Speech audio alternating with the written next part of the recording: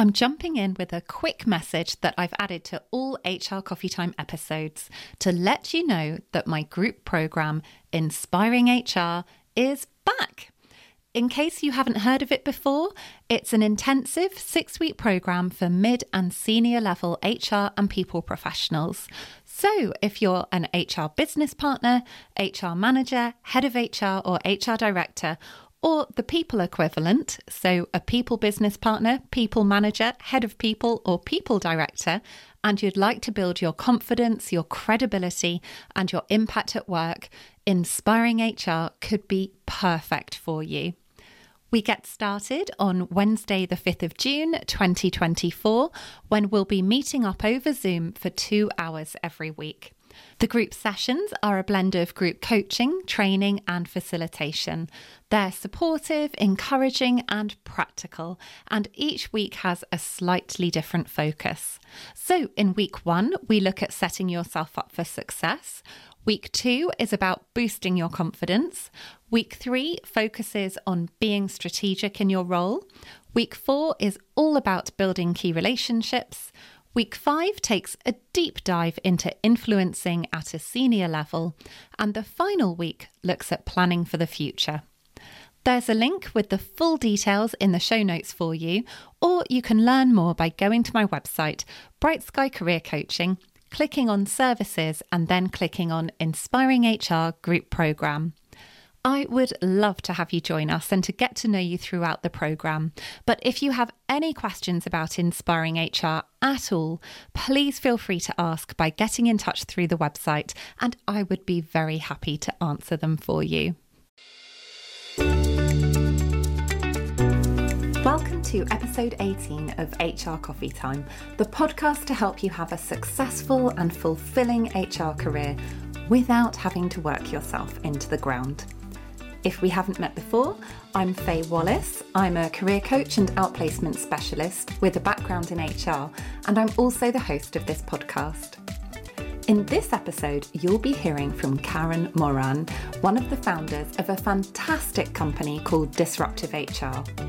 Karen generously shares her views and insights on the future of HR, and she explains how to get rid of outdated practices and future-proof your career by changing your approach and building your skills. So if you want to be more strategic, be taken seriously, and to be appreciated for all that you do at work, I think you're going to love this episode. So Karen, welcome to the show. It's so wonderful to have you here today. Thank you for having me. You're very welcome. And before we dive in and start talking about the future of HR, it would be fantastic if you could just tell us a little bit about yourself and also about the story of Disruptive HR. Okay, I will do that. So, well, I'm an ex-HR practitioner, if you like. So I've spent my whole career in HR roles in various sectors. So I've worked in telecoms, professional services, and then my most recent role was at the BBC. And then I met Lucy Adams, who's the co-founder of Disruptive HR. We worked together at a law firm and the BBC. It was about 6 years ago. And we were very frustrated, if you like, by what we felt was the lack of impact we were having in our roles in HR. And, you know, when you don't feel so proud of your profession, and we thought that's just such a shame because really it should be one of the best professions in the world. You know, we're really able to impact how people feel about work, and that's such an important thing. So we got our heads together and said, right, what are we going to do about this? And we decided that we wanted to be the type of consultancy that we wished we'd had access to when we were in busy HR roles. And, you know, we felt that at the time when we were in HR, there wasn't a lot of support out there. There was a lot of support in terms of legislation, writing policies, but nothing that was really very progressive. So we decided that that's what we wanted to do. So we set Disruptive HR up, and we've been going for 6 years, as I said. So all good. Great, thanks, Karen. And I know that as well as the consultancy work that you do through Disruptive HR, you also have something called the Disruptive HR Club. Could you tell us a little bit more about that? Yeah, sure. So we do a number of things at Disruptive HR. And when we first started out, it was much more around keynotes, in-house workshops for HR teams, workshops with leaders. And we realized that because there was only two of us, and we seem to be very popular because there's not many people like us out there. And we realized that in order to grow as a business, we would need to start thinking down the product line. So we set up the Disruptive HR Club. It's been going for about 2 years now. And the idea is that it's a sort of like an online portal, if you like, where you can go as a HR person and get some inspiration, ideas about doing HR differently. So we cover kind of all the kind of key HR topics, so onboarding, talent management, performance management, etc. And the spin on it is that we look at where we can find examples of organizations that are doing things differently so that we can kind of help inspire HR people. So the club is, we've got about probably 4,000 members now, from all around the world, from every sector, and it's just taken off. So we're very excited about that. So it's somewhere to go and get support. We run live webinars, probably 1 or 2 a month. We have case studies on there, infographics. We make things kind of look very much more appealing about how to do HR differently, and small suggestions about things that you can try in your workplace. It also has a very vibrant chat room because, again, I think it's really great for HR people. Sometimes they don't want to hear from us because they might say, well, that's all very good in theory, but how do I make this work in my organization? And so the chat room is an ability where they can actually talk to each other and get suggestions and ideas. So we might have someone saying, we really want to get rid of annual appraisals. We're thinking about doing this. Has anybody tried it? So, you've got that kind of resource of hearing what other people are doing. So yes, that's the club. We've got, you can do a little trial, so you can try before you buy. We have a lot of people that probably fund themselves to be individual members on there. And we don't want to see ourselves as an alternative to organisations like the CIPD, but in addition, some cultural support help in change management. And then we have some teams on there as well, so people can buy corporate team membership for it's as little as £100 per person for team membership. So very worthwhile if you're a HRD and you're looking to kind of give your HR team some support and development. So yeah, that's the club. Brilliant. Thank you for explaining it. And for anyone listening who thinks, I want to do a free trial, how can they go about and do that? Well, they would probably need to get in touch with us. So you can literally just send an email to hello@disruptivehr.com and we will give you a little coupon. Brilliant. Thank you. Okay. And I think it's probably time that we move on to the main part of the discussion, which is all about the future of HR. So I'm going to start off by asking you, I know that you think traditional HR needs to change, and you touched on this a little bit in our introduction, but do you want to tell us a little bit more about why you think traditional HR needs to change? Yeah, of course. So I guess what I would do here is think about my experience of being in what I would class as a very traditional HR team. And when I look back on my career, and if I was to sum it up, I would say the first problem was that we were very process orientated. So we'd have a challenge and our first thought would be, oh gosh, we better create a process or a rule. So we need better performance. We need a performance management process. And we would get that feeling that, we've managed to get appraisal forms completed, or we've managed to get all the 9-box grids for talent management completed without thinking about whether or not we were having the desired impact. I can remember, for example, when I was at the BBC, I would literally be patting myself on the back saying, look, we've got 90% completion of appraisal forms. Aren't I wonderful? And then actually thinking back and thinking, God, did I actually stop to think about how the process felt for the end user? So how was the employee feeling after their appraisal? Were they feeling energetic, excited? Were they feeling they could perform better? And probably I would say they mostly weren't. So now when I look at a problem or a challenge, I don't think about a process. I think, what is the outcome that we're looking for?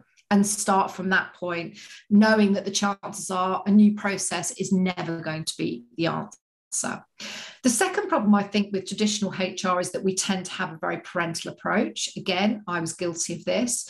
So we fall into that role of being asked to create rules and processes for our people to follow. So we're either being the caring parent where we want to do everything for them and look after them. So it comes from a good place. But of course, we're stopping people from using their own judgment, where, of course, in today's world, we want people to be using their own initiative, their own judgment. And also, we're worried that people will break the rules. So someone somewhere does something wrong, and we think, oh my God, we can never let that happen again. And so we jump to create this kind of process. And I think the problem with that is that we are preventing our leaders from developing their skills in using their own judgment, and our people's skills in developing their own judgment, because they've always had HR to fall back on, to ask, what's the policy on this, or what's the answer to this? And of course, that's not right in today's world. And then another problem I see with traditional HR is the silos that we create. We have typical Ulrich model. So you'll have silos of centers of expertise, and then you'll have your business partners, and the business partners will be moaning about the centers of expertise because they don't feel that what they're talking about is relevant to their business area. The COEs are saying, oh my God, the business partners have all gone native. So you have this real friction between the two. And then you have those kind of other functions within HR, like learning and development, internal comms, recruitment, who kind of don't want to be tarred with the same brush as compliance police. So they creep backwards to keep themselves to themselves. And then we chuck in things like, oh, we're going to have an employee experience team or a transformation project team, creating, again, another silo. So I think silos in HR, we love a silo, is a real problem in the way that we work. And then I would probably say the final description for me of a traditional HR team and why it's a problem is our skills gap. We know that still too much of our time in HR is being spent on transactional activities, on operations. And in one breath, we're saying to business partners, you need to be more strategic, but we've left nowhere for the admin's got to be done. We've left nowhere for it to go. And we've always said things like, in order to be a business partner, you have to have had 3 years employee relations experience. And then, of course, we end up with HR business partners that are great at employee relations, but then don't necessarily have the skills, which mean they can be more commercial, more influential, facilitation skills, etc. And then we wonder why they lack credibility and influence. So I think that, for me, that sums up the kind of the problems with the traditional HR team. I could go on forever, but I'll stop with that. We'll start with that. That's quite a lot to start with, isn't it? And I think in my former HR career, I can definitely see I was guilty of lots of the things you were saying there. I think probably particularly the nurturing parents, where you just sort of feel like you want to take care of people, and then it's actually quite disempowering. Yeah, yes. It's coming from a good place. So having heard what's wrong with HR, if we're looking to the future, then what is your approach? How do you think that we can fix this? What are the skills that we need to be developing? I think the mindset shift is the most important, because you're never going to get HR people that have all the skills. But I think if they have the right mindset, they're in a great place, because we're not expecting perfection. When we first set up Disruptive HR, we came up with a kind of, I don't even want to call it a model, because it's not a theoretical model. It's a framework, if you like. It's a lens for looking at HR and people management. And it's called the EACH model. It stands for Employees, Adults, Consumers and Humans. And we thought that it would be very easy for people to remember it. So the adult, for example, employees as adults is kind of, as kind of obvious. So moving away from this parent-child relationship that we have, not being the compliance officer or the nursemaid, we're starting from a position of trust, trusting that you've recruited these people and you assume that they're going to come in and do a good job. If something goes wrong, you deal with that particular person, but not alienate the whole of the organization, tar them with the same brush. I think it's about us avoiding anything mandatory, which has the kiss of death, encouraging our people to take responsibility for their careers, how they work, where they work, their performance, asking for feedback when they want it. Their health and well-being is another example of taking their ownership for that, not putting it on the responsibility of the organization to, they're going to look after my health and well-being. How do I look after my health and well-being? How does my leader help me look after my health and well-being? And then I think for HR, the biggest area is how we get to help leaders to do it for themselves, because we know that the relationship between the manager and the employee is the most important. So what can we do to help leaders to do it better? Again, not to be perfect, but to do it better. So that's the adult. The employees as consumers is not necessarily about treating your employees as if they were customers, but about stealing the techniques that consumer organizations have been using for years. So that means, how can we get meaningful data and insight on our people, what they think, what they feel, what they want, and making things more relevant for different people, so that, because we're all unique, one size fits all is no longer working for us. And how can we focus on making the experience for our people as good as it can be? How do you want people to feel when they come to work for you? How do you want them to feel when they come for an interview? How do you want them to feel on their first day? How do you want them to feel when they're thinking about making a career move sideways? All of those kind of feelings, how can we create that environment? And then finally, employees as humans. And this is about us moving away from heavy processes, putting people in boxes, rating people, and the jargon that we use. Sometimes, I could cringe when I look back on some of the things that I've written, emails I've written, and just thinking, God, how does it feel when you're on the other side reading that stuff? So this is about us as a function understanding better how human beings think, feel, behave, or are motivated. We don't need to go out and get psychology degrees, but just be interested in why people behave the way that they do.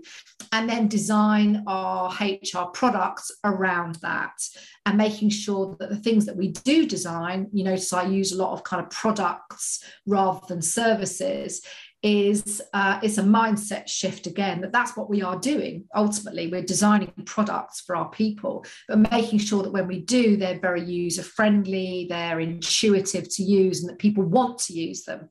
I can remember chasing managers to come to train on a recruitment system, and really having to battle to get them through the door. Well, if you're having to battle with someone to get them trained up on one of your systems, it's the wrong system, particularly if they don't want to come. So you're not, you can't keep hitting them over the head. You have to look at what you're doing wrong. How could you make it more appealing for them?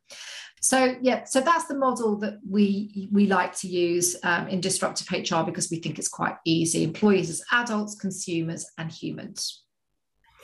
I love that acronym of E. I'm going to get it wrong now, aren't I? EACH, each. Each. Yeah. Got it. Brilliant. Okay. So if I'm working in HR and I'm listening to you thinking, yep, that's it, I'm having a complete change of mindset, or perhaps this is the mindset that I'm in anyway, but how do I actually do it? Especially if I've got all this compliance and I have all of this admin that I've got to do. It would be great to hear your view on how they can actually take some steps forward.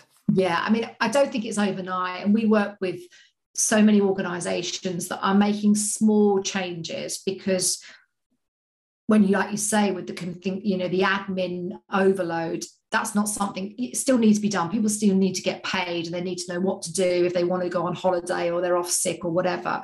But I think it's about challenging some of those admin processes to say, why are we doing this? And do we need to do it? Is it having the impact that we want? Is there a better way of doing it?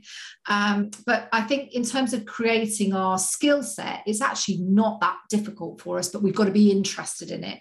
So I think the first skill we can develop is having better insight, being better at getting insight. And so, of course, sometimes we think that means being data analysts, but it's more than numbers. This is about using a range of techniques to understand why people behave the way that they do. And we can do that through observing our people. We can do it by watching them on the job. I can remember with the BBC where we used to really struggle to get people to follow processes. Then when you actually go out and you see the role of someone, who's actually on the news at 10, of course they're not going to want to do our process. It doesn't make any sense to them in their day jobs. So understanding what their real problems are, how they're kind of challenging their day. And we can also do focus groups. We can do kind of pulse surveys. Of course, we're seeing most people have moved away from the annual engagement survey, thank God, but we can still do lots of short pulse surveys if there's particular questions we're interested in getting asked, and getting managers to talk to their people and get feedback. So I think being better at getting insight is important. The next is having great facilitation skills. And again, it's not easy. In my view, it's very rare to see great facilitation skills. I'm still learning myself. And this is not what I used to do. Was I would get managers in a room and I would train them to follow a process, because that was my comfort blanket. I understood the process and I was asking them to do it. And this is not about training them to do a process. This is about creating environments where we can help them change their behaviours and build their skills. So, for example, we've got organisations like Western Union. So the HR team there facilitate groups of managers just talk about their talent. So no process, no 9-box grid in sight, no paperwork, let's just sit and have a conversation. And that's where the skill of the HR person comes in, of challenging, prompting, asking someone who's really quiet for their input, really getting people to kind of start talking more openly about their people. I think facilitation is also helping to break down those silos. So if you're a business partner, connecting your part of the business with the wider HR team. So, because I can remember being in centre of expertise roles where you feel so disconnected to actually what the business is doing. So how you can kind of start to bring those gaps together. And, listening to your people. So the Co-op, for example, have the HR team facilitate these sessions called the colleague voice. So employees are able to give their views on HR processes, what they like about working there, what they don't like about working there, so they can really listen to what they're saying. So I think great facilitation skills is something we can keep practicing. It's one of those skills that if you don't do it, it's really hard.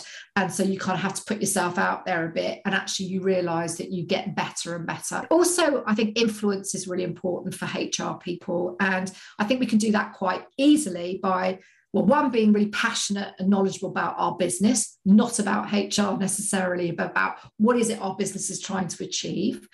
Being really well networked and bringing outside in. So often I have HR people that approach me, probably similar to you in your role, where they may be looking for a new job and they want some coaching on what are the latest trends. I'm doing my CV and I want to know what's going on. And I'm thinking, why are you waiting until you're looking for a new job?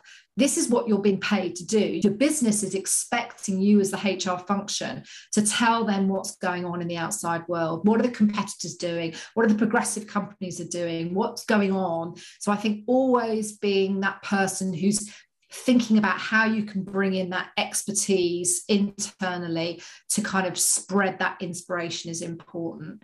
And then I think our final skill that we need to probably work on is design, because we need to create products that people want to use. And we can learn a lot from our marketing function, our product area.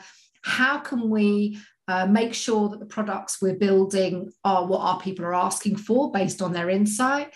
How can we co-create? So I think about IBM, who they wanted to change their approach to performance management. They went out with a very broad kind of concept of what it might look like or what they were trying to achieve. And then they just basically said to their people, tell us what you think. I think he got 18,000 responses overnight, feedback. So that's how interested people are in what we do in HR. So I think co-creating with our leaders and our people is really important. And then making sure that we're designing products that mean people can do things a bit more for themselves. I know I was guilty when we introduced HR systems. We just put all of our clunky processes into a beautiful brand new system and then wondered why no one wants to use it. So I think we have to kind of really think back to, how can we strip things out? How can we make things much easier for our people? How can we get rid of these? Why have we got this rule? And why do they need to get that permission? I think will help us in terms of, again, stopping our work from being so operational. That's brilliant. Thank you for that rundown. Gosh, there's so much in there. I'm now trying to think what the best thing is going to ask you about. But one of the things you mentioned that was great to hear you talking about, because I've just finished a whole series of episodes about it, is networking. Yeah. Being really well networked. So for anyone listening to this episode who maybe hasn't heard of HR Coffee Time before, I'd just like to encourage you to look back. There's a whole series of episodes all about networking, but actually I'm not sure I have really emphasized what you have just talked about, which is that importance in knowing about industry trends and bringing that outside knowledge into the organization that you're working in right now. So I've touched on it, but I think you just articulated it brilliantly. So thank you for sharing that. Thank you. And I loved also what you were saying about processes. I think especially if you're working for a large organization and one that's been around for a long time, it's worrying how quickly you can slip into that mindset of, oh yes, well you just have to fill in that form, or that's the way, oh my goodness, if I hear those words, well, that's the way it's always done around here. So the point around, well, you could bring in this shiny new wonderful HR system, but actually just using your old clunky processes that may not be fit for purpose anymore. No, isn't necessarily a great idea. But have you got any tips then? I know that there are lots of people who will be resonating with. They're thinking, oh, I know the processes aren't great, but oh my gosh, I'm so busy anyway. And how do I even go about getting on top of this and changing it? Have you got any advice for someone in that situation? Yeah, because I mean, I'm not talking about anarchy here. And I know there'll be lots of organizations that have very robust processes for a reason, but I would challenge some of them. So I think that when you're looking at something that you do, I think doing the trust test. So if you answer yes to the question, does this rule or policy exist because we don't trust some of our people to do it properly, then the chances are you are frustrating large numbers of your people that have no intention of doing anything wrong to try and stop a few rogues. And you're kind of covering your back. It's that situation that doesn't really solve anything or stop any problems happening in the long run. So I think we tackle the people who we don't trust and we get rid of the rule wherever possible. And there may be small things. I mean, organizations we've worked with have just done really tiny things, like they've said, oh my God, we've got the probation period and done some insight, and we've realized that only 2 people a year fail the probation period, so we're going to get rid of it. That's a really nice, easy, quick win where you say, let's assume that you've recruited these people and that you trust them. Why would they need to spend 6 months proving themselves to you? So get rid of it, because it's a process. It's something we end up chasing managers. Have you done your probation? Your employees or people are thinking for 6 months, have I passed the test? When you're not even thinking about it because you're assuming that they've passed. So I think there are small things like that you can do that's not, it's not overnight, but just small little tweaks of things. So encouraging judgment. So look at some of maybe your long-winded policies where we do it for the right reasons. Something happens and we think, oh, we better add that in because we can help the managers if that ever happens again. And you end up with this 20-page policy. And that's the thing that's going to get you unstuck. If you do, unfortunately, ever end up in a tribunal, I've been in a few, you normally find that you end up falling short because you didn't follow your own internal process, not because you were doing anything bad or wrong. You didn't follow a process and they've got you. So I think strip out as much as you can, keep your policies to kind of the real basic kind of ACAS code, best practice, and then try and encourage your people and managers to use their judgment. So, for example, if you've got compassionate leave policy, do you really need a compassionate leave policy?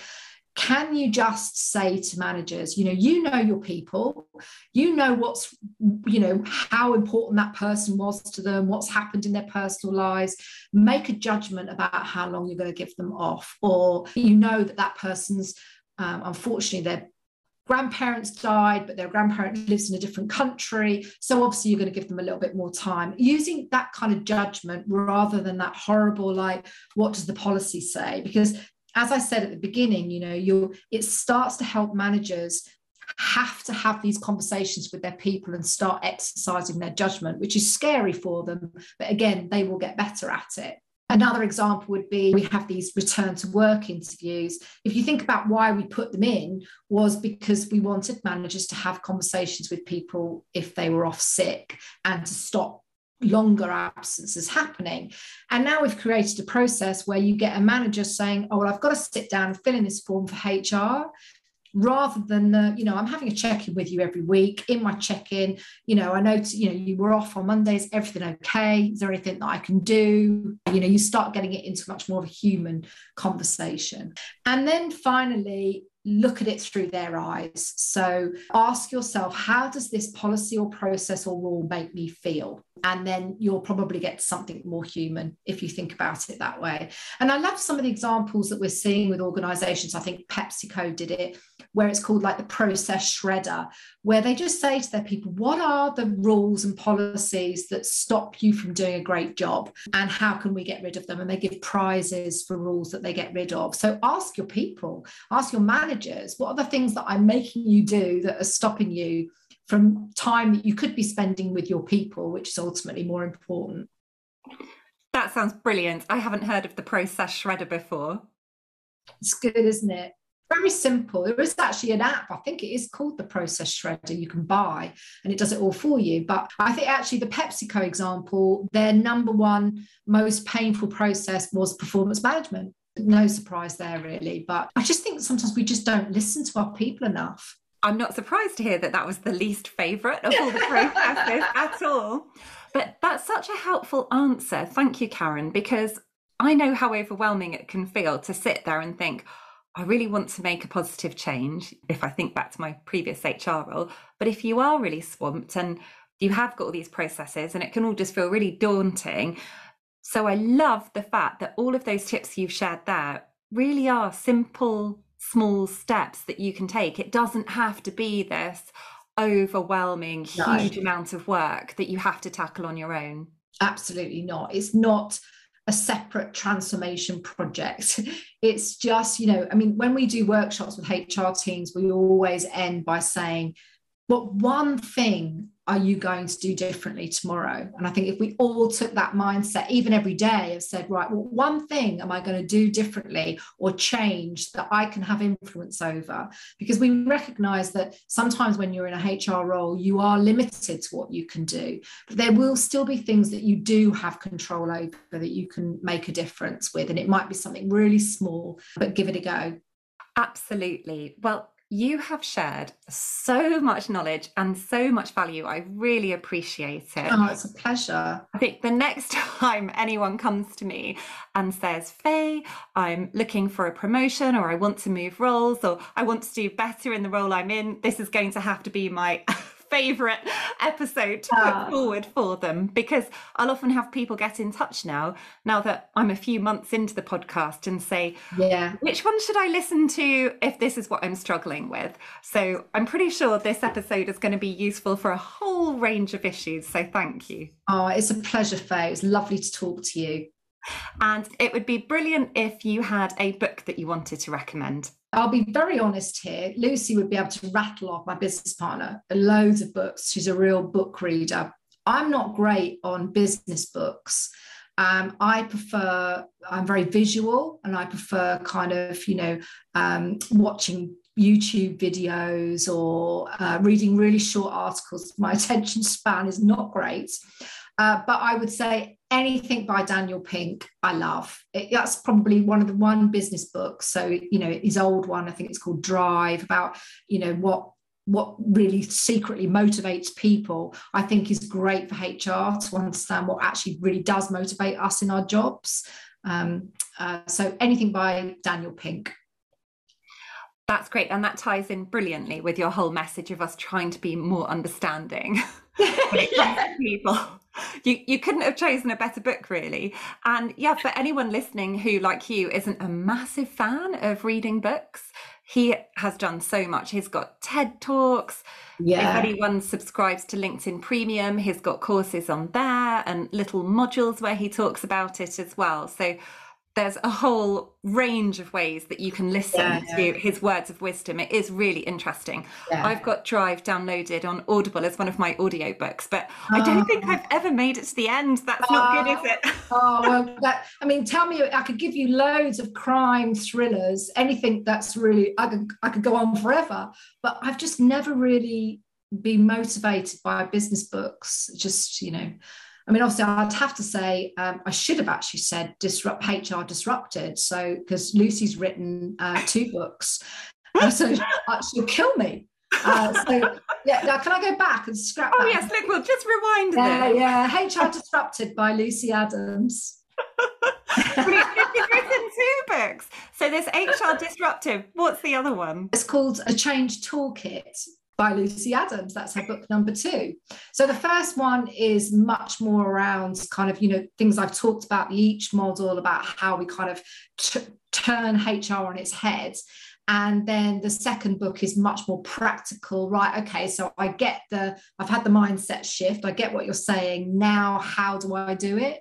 So it's much more around kind of practical support to make the changes. Well, they sound like wonderful resources to have mentioned right at the end.